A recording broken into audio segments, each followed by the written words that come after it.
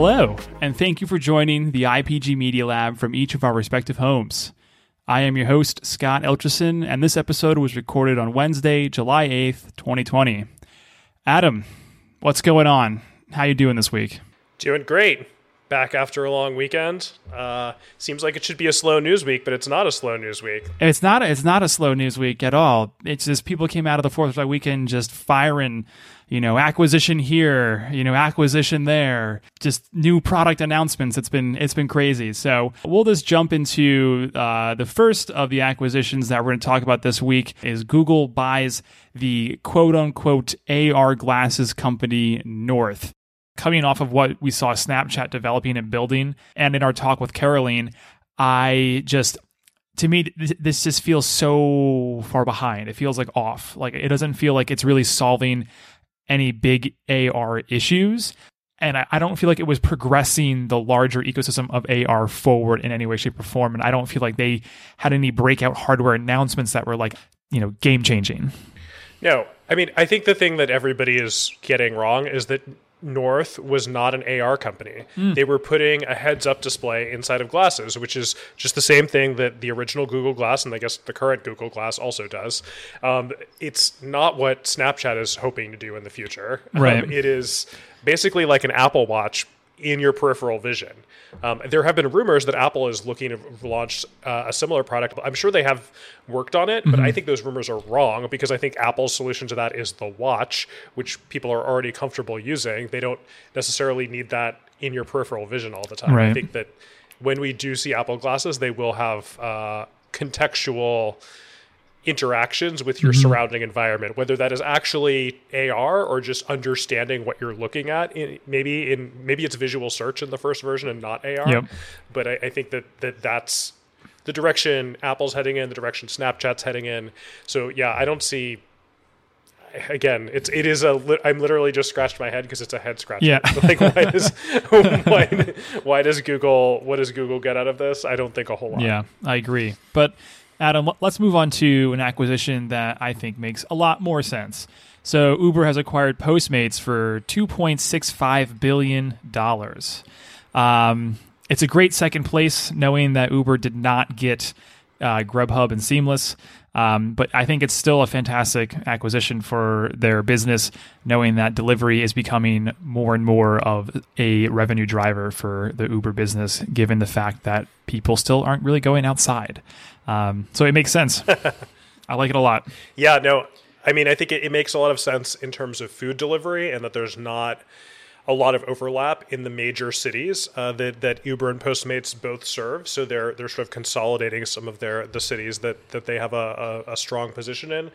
And then also Postmates has, since the beginning, they've always also offered the ability for other retailers to come onto their platform and use Postmates as fulfillment for same-day delivery. Little known fact, but Apple actually uses Postmates to deliver courier deliveries from the Apple Store. Cool. I've used it before. It's awesome. So I think that might actually be part of the long-term benefit for Uber. They've tried to do stuff like that themselves before, but maybe having a team from the Postmates team dedicated to bringing retailers on board might sort of reignite that part of the business for them. Oh, absolutely. And I think we've talked about this a few times now, but for all of our brands, it's an easy way to do e-commerce light. Like you can set up a Postmates store and have it featured in an environment where people are already shopping and looking for delivery. We've seen that with Walgreens. What I think about this is just how much of Uber's business is like logistics. Like I could see them pivoting even towards the future where it's like they become more of a competitor like a Flexport, where their core line of business is shipping and logistics, air freight, train, transit, whatever it might be. And that becomes like their business versus like, oh, we're a, like a ride sharing company or something like that. Yeah. It's important to remember that food delivery, Uber Eats, is actually a huge part of their business already. Everybody still thinks about Uber as ride sharing first, but actually in terms of profit, Uber Eats is really driving their profit right now. And so they are looking to diversify. They also have Uber Freight for long haul trucking.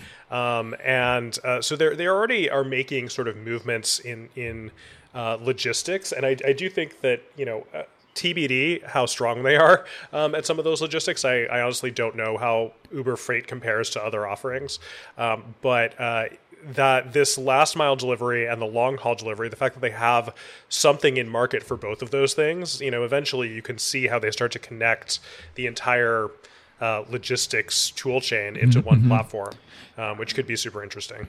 In the future, in order to avoid some of the regulation we're seeing around gig workers and the gig economy, if Uber did become and could convince regulators that they were a 100% pure platform that is agnostic of how you're using it, that would go a long way to solving some of their labor disputes and regulation. Yeah, absolutely. I look at this and, as we start to see more people shop online and e-commerce becomes more of a thing, and we start to see, for example, in our next bit of news, like Walmart rolling out Walmart Plus, which is their competitor to Amazon Prime, there is just a need for more shipping capabilities at different levels: long haul, short haul, scooter haul, bike haul, and Uber has the infrastructure for all of that. So I can just see this becoming a bigger portion of their business down the road. But let's move into our last bit of news here. And as I mentioned previously, so Walmart has announced their Amazon Prime competitor that will be launching in July. It's called Walmart Plus. So it'll be a subscription service that's going to launch, like I said, in July, and it'll cost about $98 a year. And some of the perks that it'll include are same-day delivery of groceries, general merchandise, discounts on fuel at Walmart gas stations, which was the most surprising thing I thought about this announcement. Did not know Walmart had gas stations. And of course, some early access to product deals. Long time coming. They're about 15 years behind Amazon Prime. Yeah. I mean, I think the most interesting thing about this is that after so many years of speculation that they would do something like this, it doesn't look like Prime really at all. It is 100%. It looks to me, it is more equivalent to like a Costco membership because the benefits are 100% focused on shopping. Unlike Prime, which obviously encompasses television, music, Alexa, like lots of other things into the Prime offering. Walmart, we thought that they might be looking to do that as they at some point dabbled with expanding their Vudu video service before eventually giving up on it and spinning it out. I guess when that happened, we should have known Walmart's subscription service is only about shopping, not about anything else. Right. Well, I mean, you got to play to your strengths. I think Walmart can really play to the strength of shopping. And it seems like the Vudu portion of it never really fit with what they were, I guess, interested in or had the expertise to really execute on. Yeah, the other thing that Walmart sort of dabbled with, but ultimately shut down was Jet Black, which was a different kind of subscription service that was focused on the high end, and specifically high end targeting moms in Manhattan, with like a concierge style shopping service where you could just text them what you were looking for, and they would help out with your shopping and deliver things same day. But look, that never really came out of a closed beta, but it looks like it maybe was too labor intensive to really scale to be sort of a large scale endeavor. I feel like there's just brand misalignment, to be totally honest. I think that's like, I don't think if you're a mom in Manhattan that's looking for a personal shopper, you're going to Walmart for that. That just seems like a brand misalignment. I could be totally wrong. But I think that does open up the question of how many Walmart shoppers are open to spending $100 a year on a membership program. I think it's easy to say that this aligns with what Walmart's core strengths are, but does it align with their brand value proposition and their audience? I think that is still a little TBD.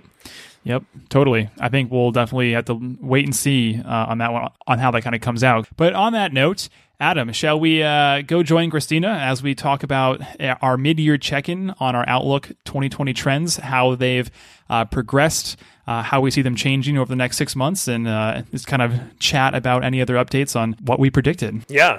I think we need some traveling music to go over shall to we? A different breakout room. I'll add in a little Zoom chime. Boop, boop, boop, boop. So, Christina, how have you been? I've been so good. It's so good to be back here. I feel like I'm home again. Great feeling. Yeah, we're always happy to have you back on the pod. So, for those that don't remember, we had 4 Outlook trends. The first one was titled Democratize Creativity. The second one, Ambient Computing. The fourth one, Algorithmic Culture. And our last one, The Age of Anxiety. And we're just going to go through each of these and get a quick update on how each have progressed and really how we see them playing out the rest of the year. So we're just going to go in chronological order here. Start with the very first one of Democratize Creativity. So Adam, how do you want to approach this one? Do you want to give our listeners a little bit of a background or a refresher on democratized creativity first? Yeah, I'll just back up for a second and just say that, as normally, our outlook usually looks, 3 to 5 years out, and the things that we can see consumers starting to do today, but that we think are going to be mainstream trends in the next few years, 3 to 5 years out. And as with everything else that has happened in 2020, with the pandemic and with everything else that's going on, a lot of these trends have been accelerated. So these behaviors are starting to become mainstream a lot faster than we otherwise would have expected, which, I think they all still hold. All of these trends still hold, but they are becoming more important even faster. So I think it's good to sort of jump through sort of trend by trend and talk about what's happening. In terms of democratized creativity, the trend here was really focused on how digital tools are enabling people to be more creative in more ways, and lowering that bar to entry so that more people can be creative using digital tools than would otherwise have been possible. And I think the acceleration that we're seeing here is really that we're spending so much more time online because we have been in quarantine for so long, that we're spending a lot of time not only working online, socializing online, but we also have these digital third places where we are spending time places that are not, at home with our families or at work with our coworkers, but sort of hanging out with some mix of friends, family, and colleagues in these more social spaces online. And that's really, right, I think, quickly underlined the need for these creative tools and the need for them to be more accessible.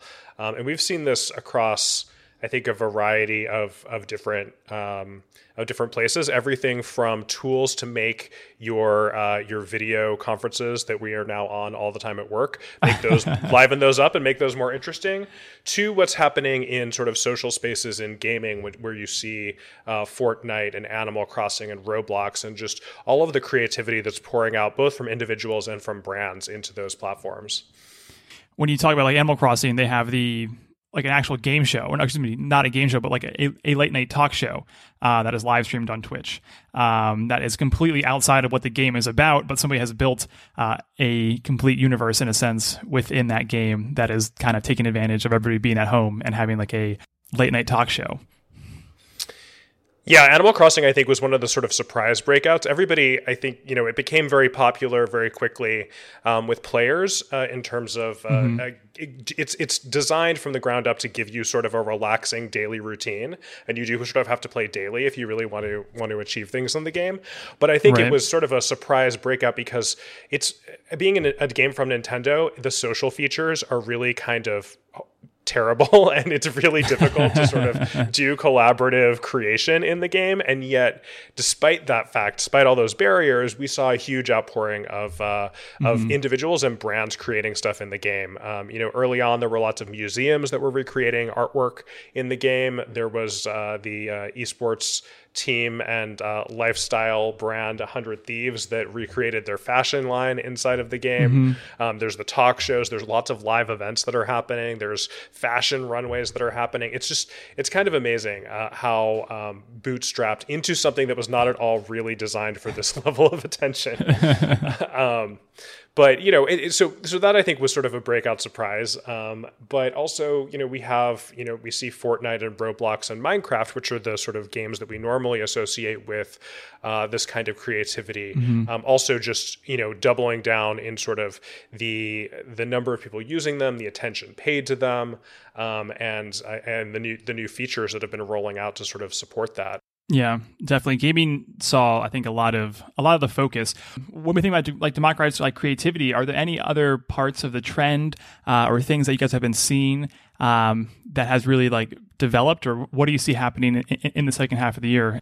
I think what we've seen also is a new, I wouldn't call it a new class of creators, but people who didn't think they were creators have to become creators when their business models have been cut off otherwise. So, I mean, everyone's seen, there are a ton of restaurants whose executive chefs are hosting cooking classes together, recreating famous dishes from the restaurant. Or Michelob Ultra did a really cool execution with fitness trainers, and the fitness trainers who weren't previously content creators became content creators. And I think there's almost this like long tail of people where if you have a business, it's almost like you have to create content in order to be legitimate during this time. And we'll see if that translates beyond.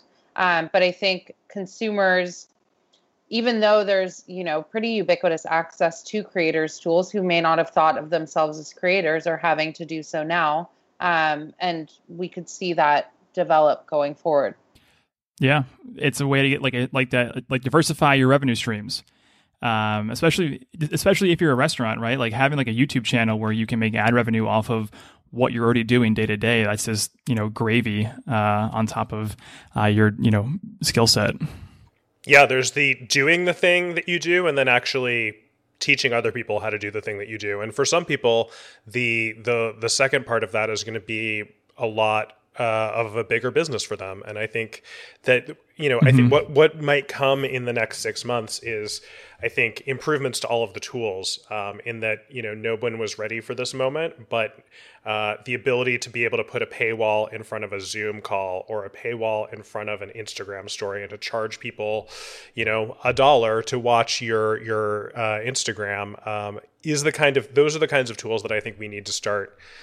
There is Patreon, and we've seen people use surprising platforms like OnlyFans to accomplish similar things. But I think it needs to, eventually it will be baked into every tool, the ability to monetize directly. And I think that when that happens, you're going to see a tidal wave of people who are like, oh yeah, I have this restaurant, but the restaurant's really my side gig. My primary gig is teaching cooking classes on Instagram. And that equation starts to flip for some people.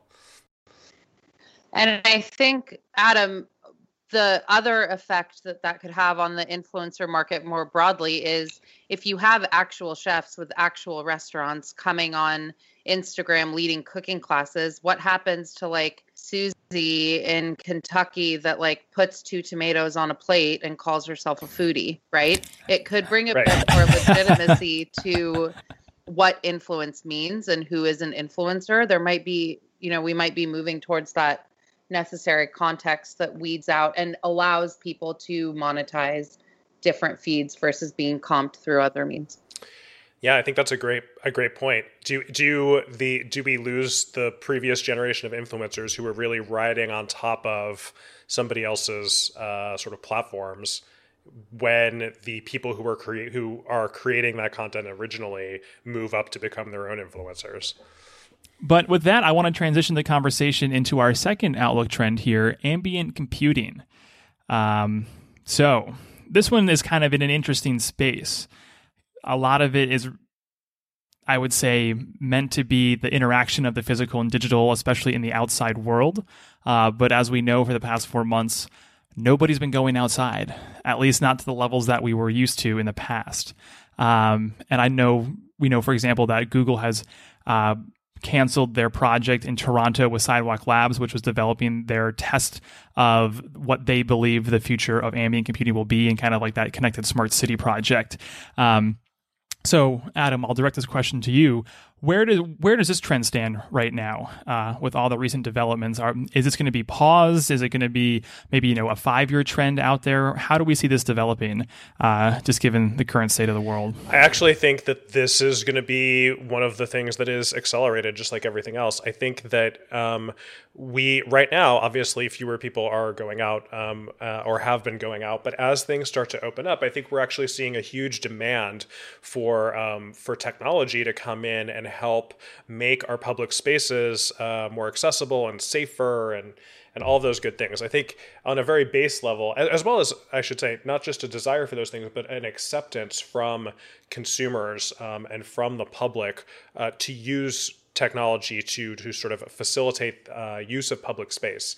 I think at the most basic level is the contact tracing applications that are present in some countries. This has been a real cultural thing. It's really hit or miss depending on which country you look at.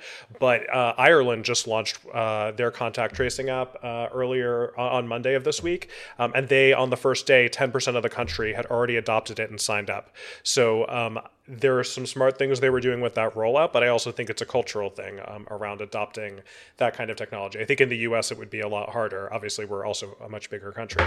But I think the ability, using technology to sort of, trace spread of the virus is one thing. But also, I think when you look at things like Amazon Go technology, I think that this is something we've been saying forever is going to be eventually most stores will work that way. Most grocery stores, drugstores, things like that will work that way. But I think the need to remain as touchless as possible is going and as socially distant as possible is going to increase the adoption of technologies like that. Because Amazon Go could entirely regulate the number of people in the store at any given moment. They could gate it to specific populations so that you can sort of computationally enforce the fact that only seniors can shop between, let's say, 7 a.m. and 8 a.m. And limit the number of people in the stores. And then obviously you don't have to interact with a cashier at checkout. So it's increasing your options for social distancing. I think that that technology is going to roll out even faster than it would have otherwise. Because even as we come out of the pandemic and we have a vaccine and things start to go back to normal, I think we know, based on how things have happened before in other parts of the world, that the public is going to maintain some wariness around certain kinds of social behaviors that used to be normal, and that there is going to be some lingering, not fear necessarily, but more cognizant behavior, hesitance around just public health in general, and being as conscious of that in public as possible. So I do think that technology can help in a lot of ways. Christina, how about yourself? Any thoughts? Yeah, hot takes? I agree with everything that Adam said on the macro level. I also think on the micro level of the individual, this is anecdotal, but I think I'm seeing a trend just based on what I'm seeing in market and observing, that people are becoming more health conscious, becoming more conscious of what they're putting in their body, at home fitness especially.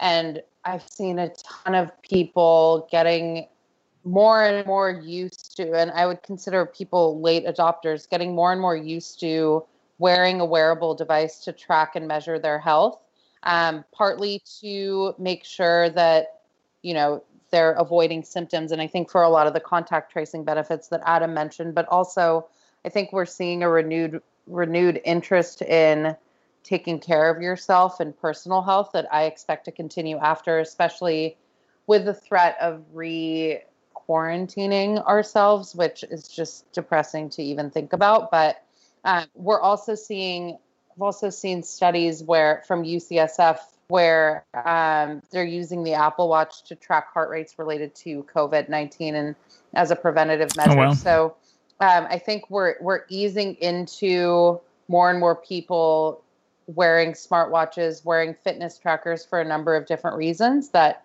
especially multifunctionally, I think we would expect to continue for all the reasons Adam mentioned, but also for those added kind of individual personal benefits. One thing I just wanted to throw in here, I guess in a way that this ambient computing might be retreating a little bit. One thing we did see is a sort of retreat on companies providing facial recognition technologies. So IBM has gotten completely out of the market. Amazon and Microsoft are pausing their sales of facial recognition to law enforcement agencies in response to Black Lives Matter protests and everything that had been happening with around that. And I think that it seems like a little bit of a retreat, but I think it's actually good, because I think what it shows is that there is widespread consumer awareness of how these technologies could be used invasively, and companies responding to that concern at a consumer level. And I think that that's good, because it's happening with technologies like facial recognition, which had not yet been widely deployed in public places. And it's good that that's happening now. And I just hope that that level of scrutiny on ambient computing technologies continues, and that, when protests start to die down, when we're not in a pandemic, that people are still paying attention to how private companies and government agencies are working together, because as we've talked about, there is a potential for negative consequences here. So I think that this is a good thing that that's being slowed down a little bit. Right.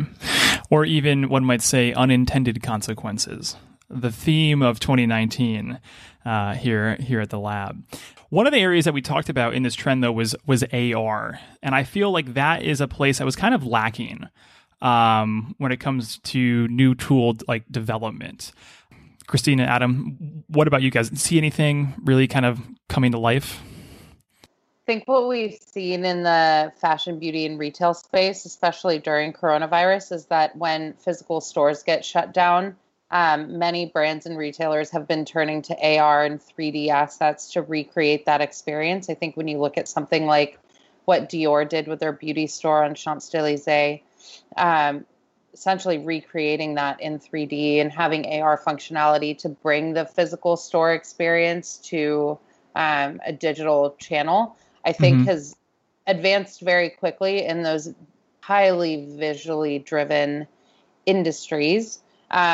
That said, I think what we've seen so far and what's been spun up so far, I wouldn't call AR in the traditional sense or even the end point of AR or even the perfect solution. I see them as stepping stones, but what it underscores is a need. What AR can do is bridge physical and digital channels. And I think as more brands and retailers step into needing to move flexibly between digital and physical, AR is that connecting point in a lot of ways. I think we've seen the announcement of several things that are still in the process of rolling out. Look, the fact of the matter is that it feels like we were in quarantine and have been in quarantine forever, but it's only been, 4 months at this point. And that's, nothing in the terms of developing sort of cutting edge software tools. So we can accelerate cultural trends and social trends. It's hard to accelerate software development faster than it's already been in progress for. So, I think we've saw some awesome announcements from Snapchat around AR features that are going to be coming to Snapchat over the next few months. I think those will all be out before the end of the year. Apple has announced a bunch of stuff at their developers conference in terms of developer tools. I'm expecting a big Apple didn't on stage actually talk at all about AR at their developer conference, but we know the new iPhones are going to have the LiDAR sensor that was shipping on the new iPad Pros. And so I think that we're going to see Apple talk about AR more in the fall, and I expect some consumer-facing products, shipping from them. I think we're getting there. It's hard to speed up that software development at this point. Right. Yeah. Well, with that, let's just dive into trend number 3, algorithmic culture. So this one has definitely had a lot to say, especially on especially when it comes to everything like that is going on with Black Lives Matters, with the pandemic, how information is being surfaced, what information is considered to be, true or not true. But maybe we just start with a review of what this actually is. Christina, do you want to take the overview this time? Yeah. So when we talk about algorithmic culture, we talk about with especially the rise of democratized creativity and more content being produced, there needs to be some way for us to figure out what to watch or what product to buy or what to consume. And algorithms are, for the most part, seeping into essentially every interaction that we have.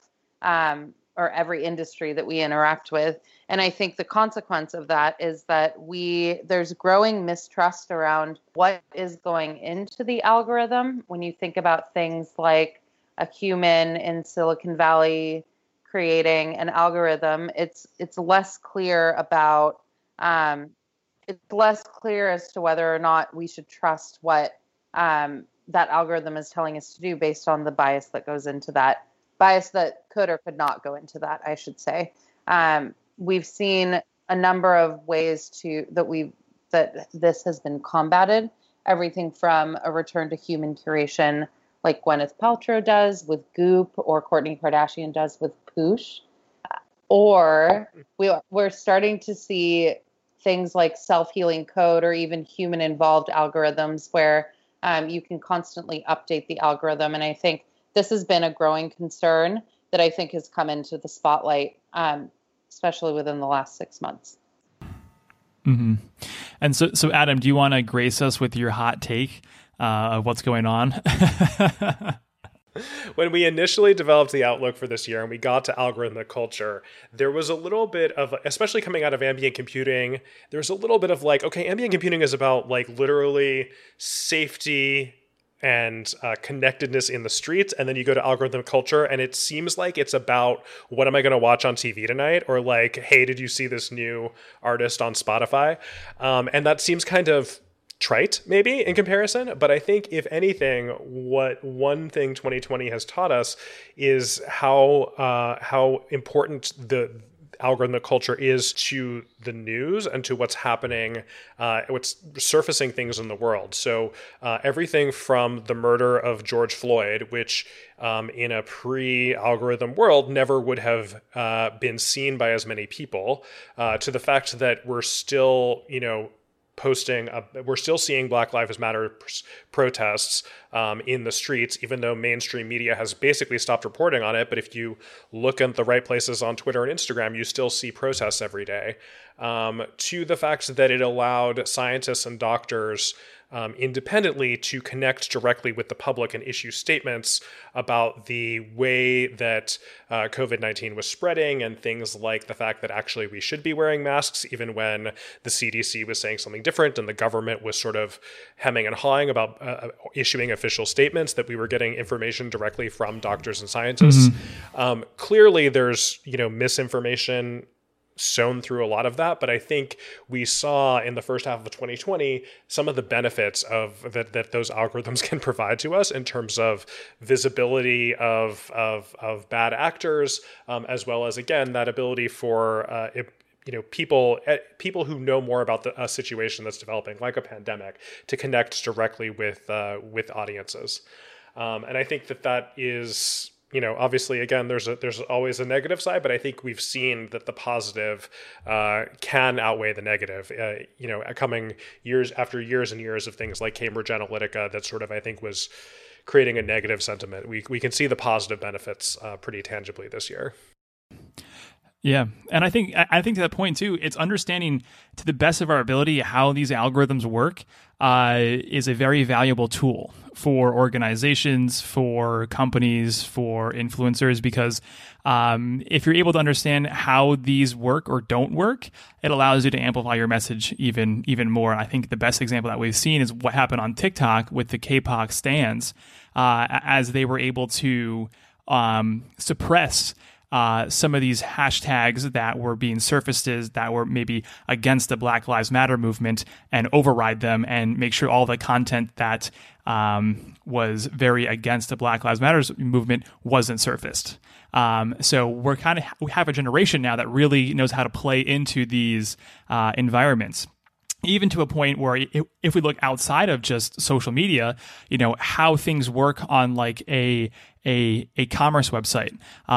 For example, there was a thread going around about how you can impact the Trump merchandise sale website by doing cart abandonment. And that like that impact on like their bidding strategy for SEO when they have all these carts that are full but not checked out, they're starting to spend media dollars against people that are never going to check out anyways. And so people are getting very crafty because they understand how these things work as a way of not only activism, but as a way to use tools to broadcast their messages, which I thought was very interesting. And really like the first time I think I've seen this out in the public, out in the mainstream, when people are kind of out. It's interesting. We talk about and have for years talked about that there is no online versus offline, like everything is, all of the lines are blurred, but you are seeing that sort of digital activism that isn't just about talking, it isn't just about raising money, it's about actually doing something that has a tangible impact outside of things like raising money on the real world. With that, I would like to move into our last trend here, which definitely plays into algorithmic culture, which is the age of anxiety. I think if there has been one trend that we have written about in our 2020 Outlook that has absolutely 20x'd in magnitude, it would be this one, the age of anxiety. Yeah, the age of anxiety is sort of a macro trend that encompasses the other three and is focused on how the increased output of content by democratizing creativity creates sort of a tidal wave of content that is difficult to sort through. Doubts around ambient computing and potential bad actors in terms of governments or law enforcement agencies using ambient computing in ways that are not as they are intended by consumers or as consumers would like them to. And then algorithmic culture and looking at how the lack of trust in those algorithms, and are those algorithms surfacing the most important information and accurate information as opposed to misinformation.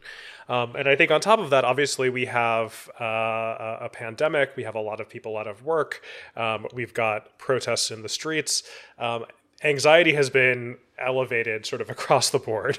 And I think that is the thing that has changed is that everybody, I think, is now much more aware of the anxiety that is pervading the culture. And we're seeing a lot of focus on providing solutions, anti-anxiety solutions, as well as some sort of responsibility and just like, are you contributing to the anxiety or are you helping solve it? And I think, one thing that we saw that I think is interesting and going to stick around is the website Did They Help, which shows what companies and brands are doing during the pandemic, and that is sort of constantly updated with their responses and what they're doing, both in sort of direct response, like did you start making masks or hand sanitizer early on, all the way to are you supporting small businesses in your communities that might be suffering, to also now start to include things as to like how are you responding to the Black Lives Matters protests. And 61% of U.S. consumers say that they think that how companies are responding during this time is going to influence their future purchases. Those are people who are saying it consciously. I think there might be even more who subconsciously might be pushed in certain directions based on what they see brands doing. So yeah, I mean, I think it is a time to take action and to clarify your brand's values and to not just talk about them, but to act on them. Mm-hmm. Absolutely, Christina. What are your thoughts? You mean hot takes? I mean, safe to say we are like more than ever in the age of anxiety as we speak. So we couldn't have been more right with that trend. I think what we're seeing on the brand side, though, Adam touched on a lot of it, but the only thing I wanted to add, inaction and silence is saying something in and of itself, and wanted to underscore that because I think a lot of people, people and brands right now, are afraid to say something and make the wrong call, and so they say nothing. And I think what we're seeing from consumers is that you need to speak up. You have to put yourself out there, take the risk, educate yourself on whether you're a brand or a person on what the right thing to do and say is.